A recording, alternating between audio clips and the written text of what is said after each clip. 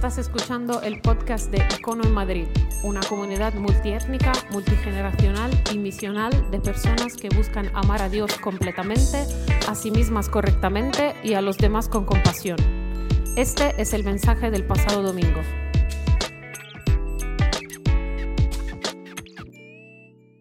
Muy bien, amén. Estamos en una conversación que se llama teografía, en una serie de conversaciones, y esta es la 12. La oración, simplemente es una oración, es el modelo de oración, no es un qué, es un cómo. ¿Y qué significa que es un cómo? Muy fácil. Jesús nos enseña a orar, básicamente hay tres cosas. El principio y el final, lo que dice es, empieza enfocándote en Dios mismo, en quién es, en nuestro Padre. Él es nuestro Padre, tú eres nuestro Padre. ¿En cuál es mi relación contigo? Empieza ahí y por último empieza en tus necesidades, termina en tus necesidades. Empieza con Dios, termina con tus necesidades. Empieza con Dios, termina con tus necesidades. Y Jesús sabe que tenemos que aplicar ese cómo. ¿Sabes por qué? Yo no sé que lo sabes, no tengo que decírtelo. Es porque normalmente lo hacemos al revés. Empiezo con mis necesidades y termino, por cierto, eres genial, Dios. ¿Sí o no? Es nuestra tentación. Dios, tengo que hacer esto, tengo que conseguir. Y Jesús lo que va a hacer es, no, empieza con Dios, termina con tus necesidades. Empieza con Dios, termina con tus necesidades. Empieza con Dios, termina con tus necesidades. Pero hay algo en el medio. Y lo que hace Jesús es, responder a esa pregunta implícita. ¿Cómo conecto estas dos cosas? ¿Cómo conecto empezar con Dios y terminar con nuestras necesidades? ¿Cómo relaciono, ¿cómo relaciono se me acaba de ir, ¿cómo relaciono quién es Dios con mis necesidades? ¿Cómo relaciono eso? Y Jesús va a hacer algo que conecta, va a decirnos qué es lo que conecta esas dos cosas, qué actitud conecta esas dos cosas. Y la actitud es, esa frase que leímos hace un segundo, es, ven a tu reino, hágase tu voluntad, así en la tierra como en el cielo. ¿Cómo conectó quién es Dios y su majestad y el hecho de que Él sabe todo lo que pasa en el mundo y cuáles son mis necesidades y Él me ama con un amor que jamás entenderé y Él cuida de nosotros con el hecho de que tenemos necesidades y Él quiere que se las comuniquemos? Muy fácil. Dios, estas son mis necesidades, pero a fin de cuentas, al final de todo, sé quién eres y voy a someterlo todo a ti. Y el punto de la oración está en ese centro, no en el principio ni en el final, está en ese centro, en el hágase tu voluntad. ¿Sabes por qué? Porque el punto de la oración no es pedir algo, el punto de la oración es conectar nuestra voluntad con la voluntad de Dios. El punto de la oración es, Dios, de manera general, el punto de la oración es, Dios, ayúdame a ver el mundo como tú lo ves. Dios, ayúdame a ver mi vida como tú la ves. Dios, ayúdame a ver la realidad como tú la ves. ¿Sabes por qué, Dios? Porque tiendo a autoengañarme. El ser humano tiende a autoengañarse constantemente. Así que Dios, el punto es, esta es mi voluntad, esta es mi lista de deseos, pero sé que tú eres, tú eres algo mucho mayor, algo superior. Tu amor por mí es algo que jamás podré entender. Así que Dios, ayúdame a alinearme contigo. Ese es todo el punto de la oración.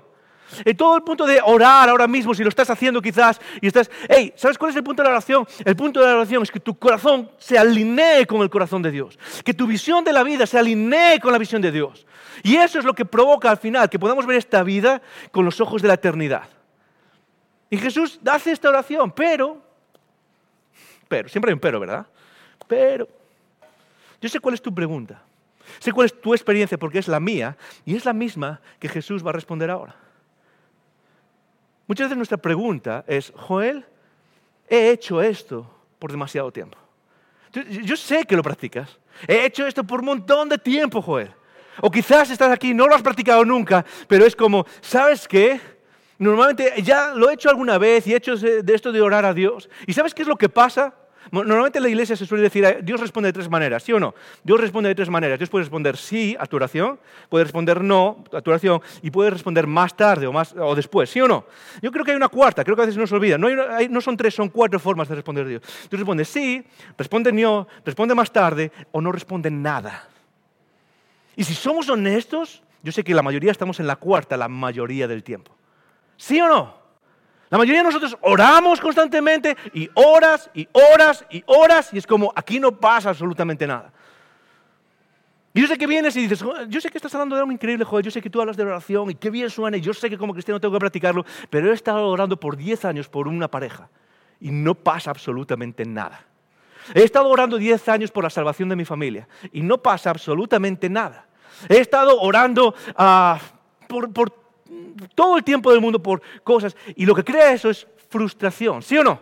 Crea frustración en tu vida y en mi vida. Y lo más normal es que cuando tú hablas con alguien y no recibes absolutamente ningún tipo de retroalimentación, lo más normal es que quieras tirar la toalla.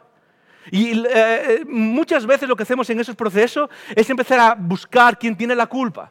Tú has estado orando por mucho tiempo y Dios no dice nada, y tú oras por mucho tiempo y Dios no dice nada. Y quizás tú eres la persona que dice, ¿cuál es el problema conmigo? ¿Qué es lo que estoy haciendo mal, Dios? ¿Sí o no? Lo hacemos constantemente. ¿Qué otros o algunos otros quizás nos echan la culpa a sí mismos. ¿Qué es lo que hacemos? ¿Cuál es el problema con Dios? Y estoy seguro que lo hemos pasado. De hecho, quizás eres una de esas personas que incluso han dejado todo esto que se llama cristianismo y todo esto precisamente por esta situación. Tú has orado por un montón de tiempo, por alguna situación, y de repente esa situación no pasa, sino que pasa lo contrario. Y tu pensamiento ha sido, esto es un chiste. Y lo que más me encanta es que cuando Jesús les enseña a orar, les enseña precisamente acerca de esto. Hay algo súper interesante, y eso es lo que vamos a hacer ahora. Es cómo Jesús responde a esa idea de la frustración, de tu frustración y mi frustración, cuando no pasa absolutamente nada. Cuando tú oras y no, Dios, cámbiame. Quiero ser. Una de las cosas, por ejemplo, todos tenemos nuestros fallos, ¿sí o no? Todos tenemos nuestras debilidades. Una de las mías es que soy una persona muy poco paciente, ¿ok? Muy poco paciente. La gente que me conoce de cerca sabe que tengo poca paciencia, ¿ok? Sobre todo, lo he compartido varias veces aquí con todos nosotros, es cuando voy por la M30 con el coche, ¿ok? Muy poca paciencia, ¿ok? El carnet de pastor lo dejo en casa y es como, ok, a 100, es como, me cuesta, soy muy impaciente. Ahora, en Gálatas capítulo 5 dice que uno de los frutos del Espíritu es amor, gozo, paz, ¿qué? Paciencia. ¿Y sabes qué? Oro constantemente a Dios por paciencia. Dios, hazme más paciente. Dios, hazme más paciente. Y llevo años. Dios, hazme más paciente. Dame esa paciencia. Hay gente que parece que está hecha de paciencia de oro, ¿sí o no? Es como que tienen paciencia que les sobra por los poros. ¿Sí o no? Y Dios, dame más paciencia. Hay gente que es como, da igual que el mundo se venga abajo. Es como, dan asco. ¿Sí o no? Es como, no puedo. Y no pasa. Te puedo decir que en los últimos años es como, no pasa. Es como, no siento ser más paciente. No lo siento dentro de mí. Y una de las respuestas a veces, una de las cosas que solemos hacer en respuesta a todo esto es frustrarnos y tirar la toalla o dejar completamente a Jesús a un lado. Y Jesús va a responder a esto. ¿Sabes por qué? Y esto es lo que quiero que te lleves de estas 2 semanas. Es porque tienes que orar. Ora. Si no te llevas otra cosa, si no te llevas nada más de esto, es ora. Sigue el ejemplo de Jesús y ora. Porque esa oración transforma tu vida, transforma la vida de los demás.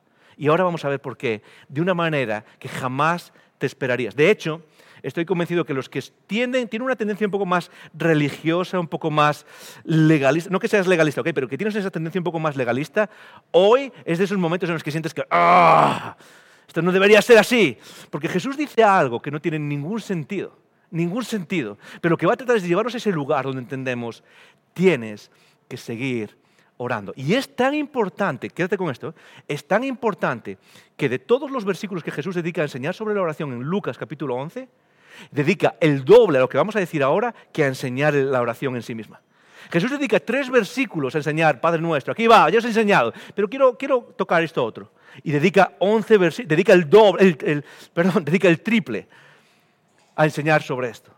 Y enseña lo que continúa la oración justo después del Padre Nuestro, es esto. Les dijo también, os estoy enseñando sobre oración, y les dijo también, ¿quién de vosotros que tenga un amigo va a él a medianoche y le dice, amigo, préstame 3 panes? ¿Quién de vosotros tiene un amigo? ¿Quién de vosotros tiene un amigo? Jesús va a hacer 2 cosas en la explicación que va a hacer ahora sobre la frustración. Va a hablar de un amigo y de un padre, ¿ok? Va a hablar de un amigo y de un padre, Y no es casualidad, va a hablar de un amigo y de un padre. Y vamos a ver ahora por qué. Pero quédate con esta idea, son términos relacionales, ¿ok? Y el ejemplo que pone es este. Va a él y le dice, a medianoche, y le dice, amigo, préstame 3 panes. Y sigue diciendo, porque un amigo mío ha venido a mí de viaje y no tengo qué ponerle delante. Este es el ejemplo que pone. Quiero explicaros qué pasa cuando llega esa frustración y qué pasa y cómo debería ser nuestra respuesta. Cómo deberíamos responder nosotros. Quiero que respondas de esta manera. Y lo que está diciendo Jesús es básicamente, imagínate que está alguien en casa y llega su amigo y le dice, ha venido alguien y necesito que me responda, necesito que me des, que me ayudes, que me des el pan para darle a este amigo que ha venido de viaje. Necesito que me des para que esto... Y la respuesta del amigo es simplemente esta, la respuesta de la persona que está en casa. Y aquella persona, la persona que está durmiendo en casa, respondiendo desde adentro le dice, no me molestes, la puerta ya está cerrada y mis niños están conmigo en cama, no puedo levantarte y dártelos. Alguien viene a casa y pide algo. Y la respuesta es muy sencilla, es vete a tu casa, estoy durmiendo. Cuando Jesús cuenta una parábola es simplemente una historia ilustrativa. Todas las parábolas que cuenta Jesús en la Biblia son historias que ilustran un punto del reino o una verdad. Y esto es lo que está haciendo aquí, es contando una historia, Algo que no pasó, pero es una especie de cuento, una especie de historia que ilustra algo que él está diciendo. Pero en toda parábola, en casi todas las parábolas, hay un patrón común. Y es, alguien en la historia eres tú y yo. Alguien en la historia somos nosotros. Y alguien en la historia es Dios. O el reino de Dios, pero es Dios. Siempre son estos dos puntos. En esta historia, tú y yo somos ¿quién? Somos una persona que viene a llamar a la puerta. ¿Sí? No, eso está súper claro. Vengo a llamar a la puerta. Tengo algo, tengo un problema y quiero que me ayudes. Ahora, lo radical de lo que está contando Jesús no es quiénes somos tú y yo. Tú y yo lo sabemos. Lo radical de la historia es quién es Dios, porque cuando Jesús dijo esta historia a sus primeros discípulos, todo el mundo entendía quién eran ellos y quién es Dios. ¿Y sabes quién es Dios? Dios es la persona que está en la cama durmiendo y cuando viene alguien a pedirle algo, su respuesta no es, oh, hijo mío, entra por la puerta y ven y quédate conmigo y invita también. No es esa persona. La persona que refleja aquí a Dios, ¿sabes quién es? Es la persona que dice, vete a tu casa. Ahora, tú puedes imaginarte a Dios respondiendo eso. Tú puedes imaginarte a Dios, tú vas a orar y dices, jamás te lo imaginarías. Y Jesús lo que está diciendo es, ¿sabes qué? Imagínate por un segundo que ese es el extremo. Imagínate por un segundo que Dios es esa imagen que tú tienes en la cabeza. La imagen de un Dios que no responde. La imagen de un Dios que he pasado 20 años orando por esta situación y Dios no hace nada. No solo no hace nada, es que me dice directamente que me vaya a casa. Es que me dice directamente, hey, vete a casa que no quiero contigo. Vete a casa, déjame en paz. Imagínate que tú tienes, Jesús está diciendo, imagínate que tu idea de Dios y que es real, es esa imagen de un Dios que cuando tú vas como hijo y cuando vas a pedirle ayuda como amigo y dices, yo sé que puedes ayudarme, en ese momento Dios dice, ¿sabes qué? Déjame en paz. Y yo sé que muchos de nosotros tenemos esa imagen de Dios. Y al final de esta conversación vamos a hablar de cómo necesitamos cambiar eso. Pero la idea principal es yo sé que muchos tenemos esa imagen de Dios. Déjame en paz. Déjame en paz. Y Jesús está diciendo, incluso en esa situación, lo que tú puedes tener es frustración, te sientes frustrado, te sientes frustrada. ¿Cómo puedes decir que me deje? ¿Cómo puede? No puede ser esta situación. Y Jesús dice, no. Incluso en esta situación hay una respuesta distinta a esto. De hecho, es algo interesante porque el amigo, y esto es algo que tenemos que tener en cuenta, muchas veces he escuchado a gente hablar y decir, bueno, esto significa como amigo tú tienes que pedirle cualquier cosa a Dios. Y no se trata tanto de eso la idea. La narrativa que está contando Jesús, todo el mundo pilló automáticamente qué es lo que estaba pasando. Y la persona que viene a pedir algo no pide cualquier cosa, ¿ok? No es como, ok, pues ya que es el ejemplo de Jesús, voy a parar en casa de Joel y le voy a pedir un coche nuevo. ¡Dame un coche nuevo, Joel! No se trata de eso. O llegar a Dios y decir, Dios, necesito una casa nueva. No es tanto lo que está pasando aquí. Es algo mucho más profundo. Y Jesús quiere llevarnos a donde entendemos qué se trata de qué va esta idea de pedir, pero también de qué pasa cuando llega la frustración de que no nos escucha. ¿Por qué? Porque el amigo lo que está haciendo es algo tremendamente espiritual y tremendamente que cae debajo de la ley de Dios en el Antiguo Testamento. En el Antiguo Testamento había una ley que regulaba o que mostraba el corazón de Dios para cómo aquellos que éramos parte del pueblo debemos recibir al extranjero, debemos recibir al que es de fuera. De hecho, hay dos palabras que se juntan y se repiten constantemente. Es recibe al extranjero, recibe al que viene de viaje. Recibe al extranjero, recibe al que viene de viaje. Y conocéis la historia, sabéis que parte de la característica principal del pueblo de Israel es ¿cuál? Es la hospitalidad. es la hospitalidad. En un mundo donde las ciudades tenían muros para mantener a la gente fuera, al extranjero fuera, para mantener a la gente que no era parte de nuestro pueblo fuera, Dios le está diciendo a este pueblo, sí, tú puedes tener muros todo lo que te dé la gana, pero no te olvides de recibir al extranjero, no te olvides de recibir al que viene de viaje. Y esto es súper importante porque es Dios preocupándose por cada ser humano. ¿Por qué? Porque en aquel mundo no es como hay hoteles o hay protección. No, un viaje era tremendamente peligroso. No solo por gente que pudiese robarte o gente que pudiese hacerte daño, sino por deshidratación, era desértico prácticamente todo, así que hacer un viaje tenía su peligro. Y cuando llegas a una ciudad es lo que, wow, por lo menos estoy aquí, pero se acerca la noche y no sé qué hacer, y se acerca la noche y no sé qué hacer. Y esta persona lo que está diciendo es, ha venido una persona que viene a mi casa y yo sé que tengo una obligación como parte de este pueblo. Tengo una obligación espiritual, tengo una obligación. Quiero cumplir eso, quiero cumplir lo que Dios me ha dicho. Y eso es lo que está pasando aquí. Es alguien que viene a pedir algo como, dijese en otras palabras, es como si esta persona viniese a pedirle a Dios, Dios, ayúdame a hacer lo que tú me has pedido que haga. Eso es lo que está pasando aquí. Es, Dios, voy a llamar a la puerta. Lo que quiero es cumplir y ser aquello que tú me has pedido que sea. Lo que quiero es llegar a convertirme en aquello que tú sueñas para mí. Quiero cumplir todo esto. Y parte de eso incluye recibir a otras personas. Y lo que está pidiendo aquí esta persona no es trivial, no es algo como, quiero un par de zapatos nuevos o quiero un trabajo nuevo. Todo eso es parte de lo que se puede pedir. Pero cuando Dios habla a través de Jesús, está diciendo, vamos a hablar de oración. La respuesta de Jesús es, Dios ya sabe que necesitas esas cosas. Enfócate en algo más importante. Y esta historia refleja que es eso más importante. Es nuestro deseo y nuestra pasión por crecer espiritualmente y acercarnos a la imagen de Dios a través de todo lo que hacemos. ¿Estás conmigo? ¿Estás conmigo? Ok, alguno dirá, no, estoy orando con los ojos cerrados, estoy practicando lo que dices, joven. Ok, quédate conmigo un segundo porque espero que lo que viene ahora te rete a luchar contra la frustración en medio de la oración. La respuesta de Jesús en medio de todo eso es simplemente esta. Os digo que aunque no se levante a dárselos por ser su amigo, imagínate que Dios no te quiere, que no te ama. Imagínate que Dios es como está diciendo, vete de aquí, déjame en paz, estoy cansado, déjame en paz, déjame en paz. Os digo que aunque no se los dé por ser su amigo, sin embargo, por su importunidad, se levantará y le dará todo lo que necesite. ¿Sabes qué es lo interesante? Es que en este contexto, levantarse no es simplemente lo que hacemos tú y yo hoy. Cuando alguien llama a la puerta, me levanto rápido y me pongo una camiseta o lo que sea y tal, y abro la puerta así en medio y es como, sí, ven, ahí va el kilo de azúcar para que hagas la tarta para mañana, ¿ok? Ahí va. No se trata de eso. En aquel tiempo, las rutinas caseras eran tremendamente complicadas. ¿Por qué? Porque en la casa vivían todos y con todo y absolutamente con los animales y con todo. Irse a dormir era una tarea complicada. Era algo así como, venga, vamos toda la familia y tenemos que poner a los animales en su sitio y asegurarnos de que las lámparas están ocupadas, que no se queme nada y de repente meter a todos los niños en la misma zona, en el mismo lugar y a toda la familia durmiendo todos juntos. Y lo que está diciendo es que cuando me levanto, lo que vuelvo a hacer es pasar por el trajín, pasar por el trabajo de hacer todo eso y abrir la puerta y decir, ¿qué es lo que quieres? No te das cuenta que estoy durmiendo. Y lo que está diciendo es, ¿sabes qué? Aunque pienses que Dios es todo eso que te dice, vete de aquí, en algún momento, por su importunidad. ¿Sabes qué significa esta palabra, importunidad?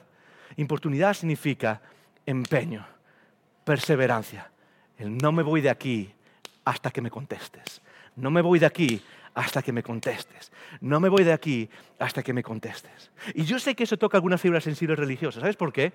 Porque para muchos de nosotros, los que hemos crecido en la iglesia y siguiendo a Jesús, la espiritualidad es esa forma de... Lo voy a poner en términos filosóficos, si me lo permite. Es esa forma de estoicidad, de impasividad ante Dios, ¿sí o no? Muchas veces es como, cuanto más respetas a Dios, más es como, no, Dios tiene sus formas y yo jamás podría pedir y podría... es esa forma de no me voy a mover y no voy a decir nada y no voy a protestar y no voy a tratar de decir absolutamente nada y lo voy a decir una vez, pero no voy a volver a decirlo porque yo sé quién es Dios y Él es el grande, es el increíble. Y lo que está diciendo Jesús aquí es básicamente todo lo contrario a eso.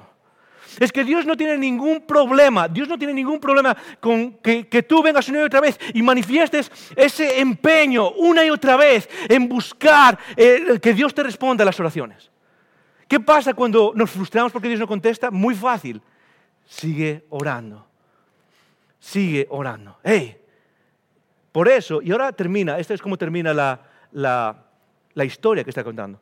Y yo os digo, pedid y se os dará. Buscad y encontraréis. Llamad y se os abrirá. O sea, no tiene nada de místico esto. Es como, ¿qué significa pedir y buscar y llamar? Y porque no tiene la idea fundamental es siempre la repetición y el uso de palabras. Está diciendo, ora, ora, ora. Y no pares, y no pares, y no pares, y no pares. Es simplemente por énfasis, para repetir, para dejar en la mente de sus oyentes Jesús lo que les dice. ¿Queréis aprender a orar? Sí. Cuando te sientas frustrado porque Dios no contesta, no pares. No pares. Dios, es que no me estás cambiando. Y Dios, es que no sé, es que siento como que me encantaría ser más como aquello que tú estás diseñando para mí. No pares de orar. No pares de orar. No pares de orar. No te canses de orar.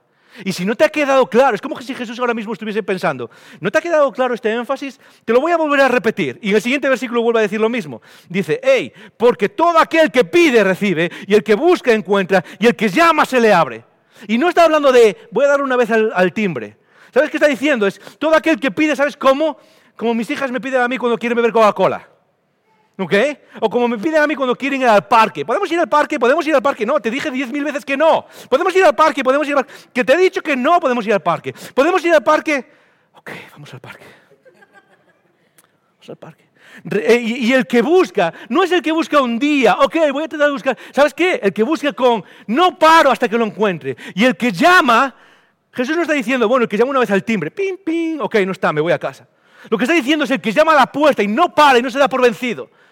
Y Jesús parece decir que Dios se alegra y siente gozo cuando sus hijos deciden orar y deciden venir a Él con esa pasión y con esa perseverancia. Ok, para hacerlo corto, ¿qué hago cuando Dios no contesta? ¿Qué hago cuando Dios no contesta? Es muy fácil. Sigo orando. ¿Qué hago cuando Dios no contesta?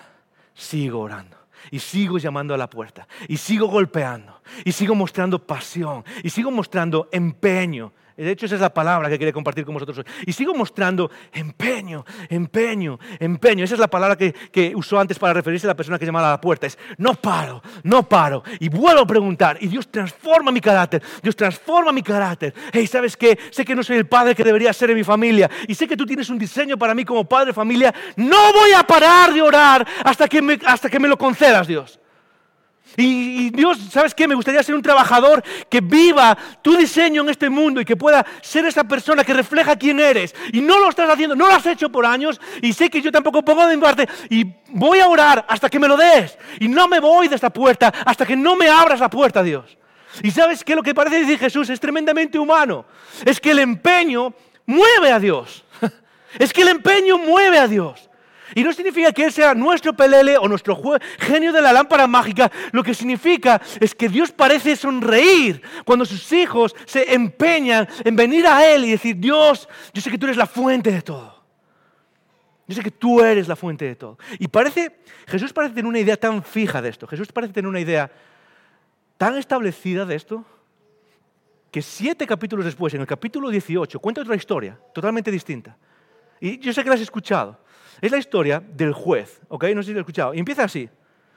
También les contó una parábola, otra vez una historia. Y Jesús vuelve a decir exactamente lo mismo. Una historia sobre lo necesario que es orar siempre. Y ahora lo pone claro. ¿Y qué? Y no tirar la toalla. Jesús les cuenta una historia. Y mira, si no os quedó claro hace 7 capítulos, te lo voy a repetir ahora. ¿Sabes lo importante, lo necesario, lo existencial que es orar siempre y no tirar la toalla? Llama a la puerta, ora, una y otra vez, llama a la puerta, llámala, pide, busca, llama, pide, busca, llama. Y Jesús, si no tienes claro, dice, os voy a contar otra historia. Y ahora cuenta la historia de un juez. Y dice, había un juez que no temía a Dios y no temía a nadie. Era prácticamente un dictador. Era un juez que estaba, y decía, yo controlo todo esto. Y vino una viuda. Y la viuda le dijo, hazme justicia, hazme justicia, hazme justicia. Y el juez decía, no quiero hacer justicia. Yo no le debo nada a nadie. Y la viuda una y otra vez, hazme justicia, hazme justicia, hazme justicia. Y en cierto momento el juez responde, ok, Mira, yo no tengo nada que ver con esta viuda y no quiero absolutamente nada. Por cierto, la viuda es alguien en problemas sociales, en problemas no tiene absolutamente ningún tipo de apoyo socioeconómico. Y lo que le quiere pedir al juez es básicamente, hey, hazme justicia. Y lo que le responde el juez es, mira, me voy a quitar a esta señora de encima. Si no es porque tengo nada que ver con esto, es para que pare simplemente. Y Jesús parece decir que esa es precisamente la forma en cómo Dios actúa en tu vida y en mi vida. De hecho, la historia, en este momento esta historia termina así. Dice esto, dice, y dijo el Señor, después de contar la historia del juez, escuchad bien lo que acaba de decir el juez injusto. Otra vez, acordaros, en todas las parábolas hay alguien que es la persona y alguien que es Dios. ¿Sabes quién es Dios? Es el juez injusto. ¿Sabes qué? Aunque Dios fuese eso, dice Jesús, aunque Dios fuese eso, piensa en esto. ¿Acaso Dios no hará justicia a sus escogidos, que claman a Él día y noche? ¿Se tardará en responderles? Y termina diciendo, os digo que pronto les hará justicia, pero... Y esta es una de las claves de la oración. Esto no es simplemente fe, es una de las claves de la oración. Pero cuando venga el Hijo del Hombre, encontrará fe en la tierra. ¿Sabes qué es fe en este contexto, en lo que está diciendo Jesús? Fe no es simplemente creer que Dios existe, no es simplemente creer que un juez existe. ¿Sabes qué es fe en este contexto? Fe no es esa idea impasiva, estoica, esa idea de estatua de yo no voy a preguntarle a Dios nada, no voy a hablar con... No, jamás se me ocurriría venir a Dios y hablar y repetirla. No, jamás. ¿Sabes qué significa fe en esto? Fe es simplemente algo, es simplemente esa disposición por la cual sabes de tal manera quién es Dios que te consume por dentro lo suficiente como para que no pares de llamar a la puerta. Eso es fe. Fe aquí no significa simplemente creer algo aquí en tu cabeza. Fe significa, Dios, no me voy de esta puerta hasta que tú abras. Y cuando Jesús está hablando sobre la oración, está diciendo, habrá alguien que llame a esta puerta una y otra vez. Habrá alguien que llame a su puerta por su familia una y otra vez. Hey, padres de familia, habrá alguien aquí que diga, voy a orar por mi familia hasta que Dios abra la puerta. O habrá alguien aquí, trabajadores, que vamos a trabajar y que muchas veces vamos a lugares que odiamos y que nos esclavizan. Y habrá alguien que diga, ¿sabes qué? Yo quiero ser luz en ese lugar y Dios, no me voy de aquí hasta que tú abras esa puerta. O habrá alguien que diga, ¿sabes qué? Yo vivo en Madrid o vivo en España y vivo en esta ciudad y quiero que la gente que está a mi alrededor conozca a Jesús. ¿Por qué? Porque ese es el deseo de Dios. Y ¿sabes qué? Dios, no me voy de ahí hasta que tú abras esa puerta. Lo que está diciendo Jesús es encontraré a alguien que tenga la pasión y que tenga la convicción de quién soy yo lo suficiente como para golpear esa puerta una y otra vez hasta que la abra. Y Jesús lo que está diciendo básicamente es, sigue llamando, sigue llamando, sigue llamando, sigue llamando. Ok, termino con la última parte simplemente, ok. Termino con la última parte.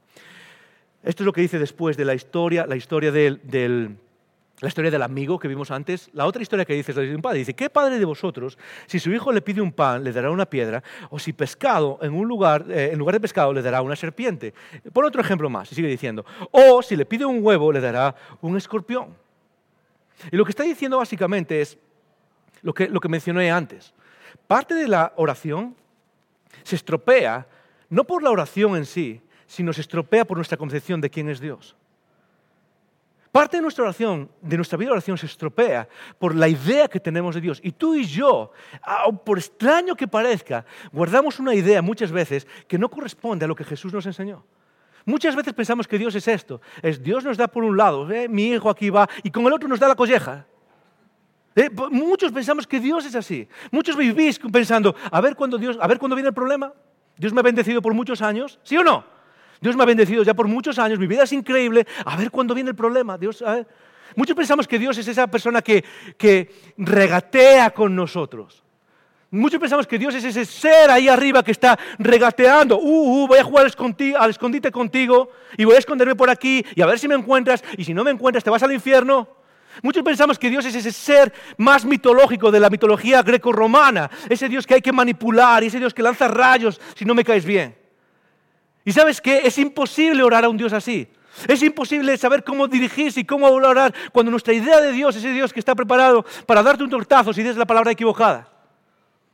Es imposible aceptar o encontrarse o acercarse o desear acercarse a un Dios que constantemente en nuestra mente es el Dios que tenemos que caminar con Él como quien camina sobre cáscaras de huevos o como quien camina sobre la cuerda floja. Ok, a ver si no meto la pata. Y Jesús, para terminar todo esto de la oración, lo que está diciendo es, a ver, déjame poner esto claro. ¿Cuántos padres hay en la sala? ¿Alguien que sea padre? Padres, madres también. También va para madres esto. Madres, levanta tu mano. Hay algunas, ¿ok? Y todos los demás. ¿Sabes? Una de las cosas que más me llama la atención de mi hija, de ser padre con mis 3 hijas, ¿sabes cuál es? Es simplemente que me descubro a mí con la disposición de darles todo lo que pudiese darles en mi vida. De hecho, estoy seguro que tú y yo, cualquier padre en esta sala, no dudaría en poner su cabeza entre la pistola y sus hijos. Nadie dudaría eso, ni 2 segundos. Nadie dudaría en ponerse y tratar de dar lo mejor a nuestros hijos. Y sí, todos sabemos que muchas veces tienes que decir que no para la educación y tienes que decir que no porque los amas y porque cuando te piden Red Bull a las 11 de la noche no es una buena idea. Todos lo sabemos, ¿sí o no? Pero lo que está diciendo Jesús es, si tú siendo padre y sabiendo qué es lo que hay dentro y mi falta de paciencia y las cosas que llevo por dentro que son horribles y que tú sabes y de las cuales no puedes esconderte, si tú sabiendo todo eso tienes tal pasión por tus hijos que estás dispuesta a recorrer el mundo para darles lo mejor, ¿qué piensas que es Dios? Y parte de la oración no consiste en orar, consiste en empezar a entender que Dios literalmente se muere por ti. Y que Dios es el ser, es nuestro Padre, que está constantemente buscando, si es que quiero lo mejor para ti, si es que quiero dártelo, si es que quiero estar contigo. Y sacarnos esas imágenes de Dios que tratan de regatear o el Dios que trata de jugar con nosotros y empezar a entender que, hey, ¿sabes qué? Dios no tiene nada que ver con eso. Y hasta que no cambies tu imagen de Dios, es imposible que tu oración sea efectiva. Termina diciendo, entonces si vosotros, siendo malos, papá, claro que sí, papá, claro que sí. Entonces si vosotros, siendo malos, sabéis dar buenas cosas a vuestros hijos. Y esta es la pregunta, yo me imagino que Jesús está como frustrado, ¿okay? Es como, os lo voy a tener que repetir otra vez, ¿okay? Es que de verdad tengo que explicaros esto. Si vosotros siendo malos sabéis buscar y dar y recorrer la faz de la tierra para dar lo mejor a vuestros hijos, ¿cuánto más dará el Espíritu Santo a los que lo pidan? Y aquí la idea del Espíritu Santo es la idea de vida a vuestros hijos, a vosotros mismos. Joel, ¿qué hago cuando la oración no funciona? Sigue orando, pide, busca, llama, pide, busca, llama. Y Jesús parece decirnos directamente, hey, Dios no tiene un problema, ningún problema con tu empeño y con que insistas. Jesús, de hecho, parece decir que Dios parece moverse por tu empeño en la oración. Hey, ¿quieres encontrar la familia que Dios desea para ti? ¿Cuánto oras por eso? ¿Cuánto empeño pones en orar por eso? ¿Quieres que tu mujer o tu marido o tus hijos conozcan a Jesús? Y estás como, yo quiero que o mis amigos conozcan a Jesús. ¿Cuánto oras? Una y otra vez, no paro. Conozco la historia de alguien aquí que está con nosotros hoy, que llegaron a conocer a Jesús porque alguien en el vecindario, por 15 años, creo que fue algo más, no me acuerdo, pero digo 15 años por redondear. Por 15 años oró por ellos y fue a buscarlos todos los domingos para decirles, ¿queréis venir a la iglesia? ¿Queréis venir a la iglesia? ¿Queréis venir a la iglesia? Y oró por esta familia y hoy están aquí entre nosotros. Conozco a una persona cuyo padre oró por ella, es una chica, y su padre oró por ella, por años, para que conociese al mejor marido del mundo. Se casó conmigo. No, es cierto. Es cierto. No lo de que es el mejor marido del mundo, pero que su padre oró por ella por años. ¿Okay? ¿Cuánto empeño tienes en orar? ¿Cuánta pasión tienes por orar? Okay, quiero dejar una idea final con vosotros, pero antes me gustaría saber, ¿tenemos alguna pregunta que quizás vaya con todo esto? Y podemos hacerlo. Anónimo pregunta, ¿en qué medida nuestra oración mueve a Dios? ¿Y cómo nuestras peticiones pueden afectar su voluntad? Genial, es una buenísima pregunta. Creo que ya hemos hablado un poco de esto. Pero lo que creo que está diciendo Jesús es literalmente que nuestra oración puede mover a Dios. no como un genio de la lámpara, pero lo que está diciendo Jesús aquí es que básicamente tenemos que empezar a confiar en que Dios de alguna manera se ve afectado en nuestras oraciones por nuestro empeño y nuestra pasión por venir a Él. ¿Cómo nuestras peticiones pueden afectar su voluntad? Nada cambia la voluntad general de Dios, ¿ok? Es decir, en el sentido de que Dios tiene una voluntad general para la humanidad y la historia, y sabemos dónde va a terminar. Pero lo que parece decir Jesús es algo que va en contra de esa intuición en la que Dios es inamovible. Y si tú tienes fe de verdad, no deberías pedir, deberías confiar solo. Y Jesús parece ir en contra de eso, en plan de, no. Cuando escuchas silencio, cuando escuchas frustración, cuando lo que sientes es frustración, cuando no sientes que haya ninguna respuesta, el empeño parece afectar o parece conectar con la voluntad de Dios. Eso es lo que está enseñando Jesús. Y yo sé que para muchos de los que hemos crecido en el cristianismo es como que nos toca eso, es como afecta a nuestra religiosidad. Pero parece que la relación personal con Dios y el empeño y pasión por venir a Él y orar y pedirle, de alguna manera afecta a cómo actúa en nuestras vidas. ¿Okay? Así que muchas veces pensamos, yo creo que esta pregunta viene de un lugar y es que nada afecta a la voluntad de Dios y que si tienes fe de verdad y eres un buen cristiano, jamás deberías pedir demasiado. Y lo que nos está enseñando Jesús precisamente es lo contrario. Pide, busca, llama. Pide, busca, llama. Y no te vayas de ahí hasta que la puerta se abra. ¿Hay alguna pregunta más? No sé si hay alguna pregunta más. Genial, estas son todas. Genial, gracias por mandarla. Esta es la idea con la que quiero que te quedes. Cuando Jesús habla sobre la oración, simplemente dice esto. Digo esto. Ora por lo bueno. No se trata de orar por cualquier cosa. No se trata de orar por un par de calcetines nuevos. ¿Okay? Ora por lo bueno. Es lo que hizo el amigo. El amigo quería actuar de acuerdo a Dios cuando él pidió algo para el otro amigo viajero. Hasta que lo bueno pase. Ora por lo bueno hasta que lo bueno pase. ¿Y sabes qué? Quizás no te pase a ti, porque cuando oramos por lo bueno y nos empeñamos en orar, pueden pasar diferentes cosas. La primera cosa es que Dios conceda, es que Dios diga, ok, aquí vamos, me encanta ver tu pasión, vamos aquí juntos. Eso puede ser lo primero, pero en mi experiencia pueden pasar otras cosas cuando uno ora por lo bueno hasta que lo bueno pasa. Es que uno de repente empieza a cambiar y empieza a darse cuenta, wow, lo que estaba orando quizás no es lo que debería estar orando. ¿Y es por qué? Porque lo bueno está pasando no ahí fuera, en las circunstancias, empieza a pasar aquí dentro. Dios empieza a transformarnos por medio de ese empeño y esa oración y empieza a transformarnos a nosotros. Entonces pueden pasar diferentes cosas, pero lo que nos enseña Jesús es ora por lo bueno hasta que lo bueno pase. Hey, yo sé que cada uno de nosotros aquí en esta sala está pasando por 1000 cosas distintas. Yo sé que cada uno de nosotros en esta sala tiene diferentes relaciones con Dios y está con preguntas diferentes acerca de Dios. Quizás estás aquí y estás con tus convicciones acerca de Dios y sabes que Dios responde, pero quizás no. Y quizás estás aquí y ni siquiera crees que Dios exista. Puedo decirnos a todos algo, a todos juntos. Es ora. Y si no crees en Dios, puedes practicarlo igual. Puedes llegar a tu casa ahora y decir, ¿sabes qué, Dios? ¿Sabes qué? No creo en ti. Pero si estás ahí, quiero conocerte. Si estás ahí, quiero conocerte. Si estás ahí, quiero conocerte. Y no me voy hasta que abras la puerta. Así que, Icono, lo que quiero es que oremos. Que sigamos el ejemplo de Jesús y que oremos. Que seamos personas que se empeñan en orar y en venir adelante de Dios. Hey, si no quieres orar por nada más, ora por esta ciudad. Ora por tus amigos y por la familia y por la gente que tienes alrededor, que aún no conoce lo que tú conoces y que no tienes ni idea de cómo hacerlo. Y que muchas veces vienes y me preguntas, joder, ¿cómo le hablo de Jesús? ¿Sabes qué? Quizás no tienes que empezar ahí. Quizás tienes que empezar orando. Quizás tienes que empezar con el empeño de la oración diciendo, Dios, no me voy hasta que abras la puerta. Nuestro Padre que estás en los cielos, gracias. Gracias por escuchar estos recursos. Esperamos que te haya retado y motivado a vivir arriba, adentro y afuera. Recuerda que para conversar sobre estas ideas puedes participar en un Icono Grupo.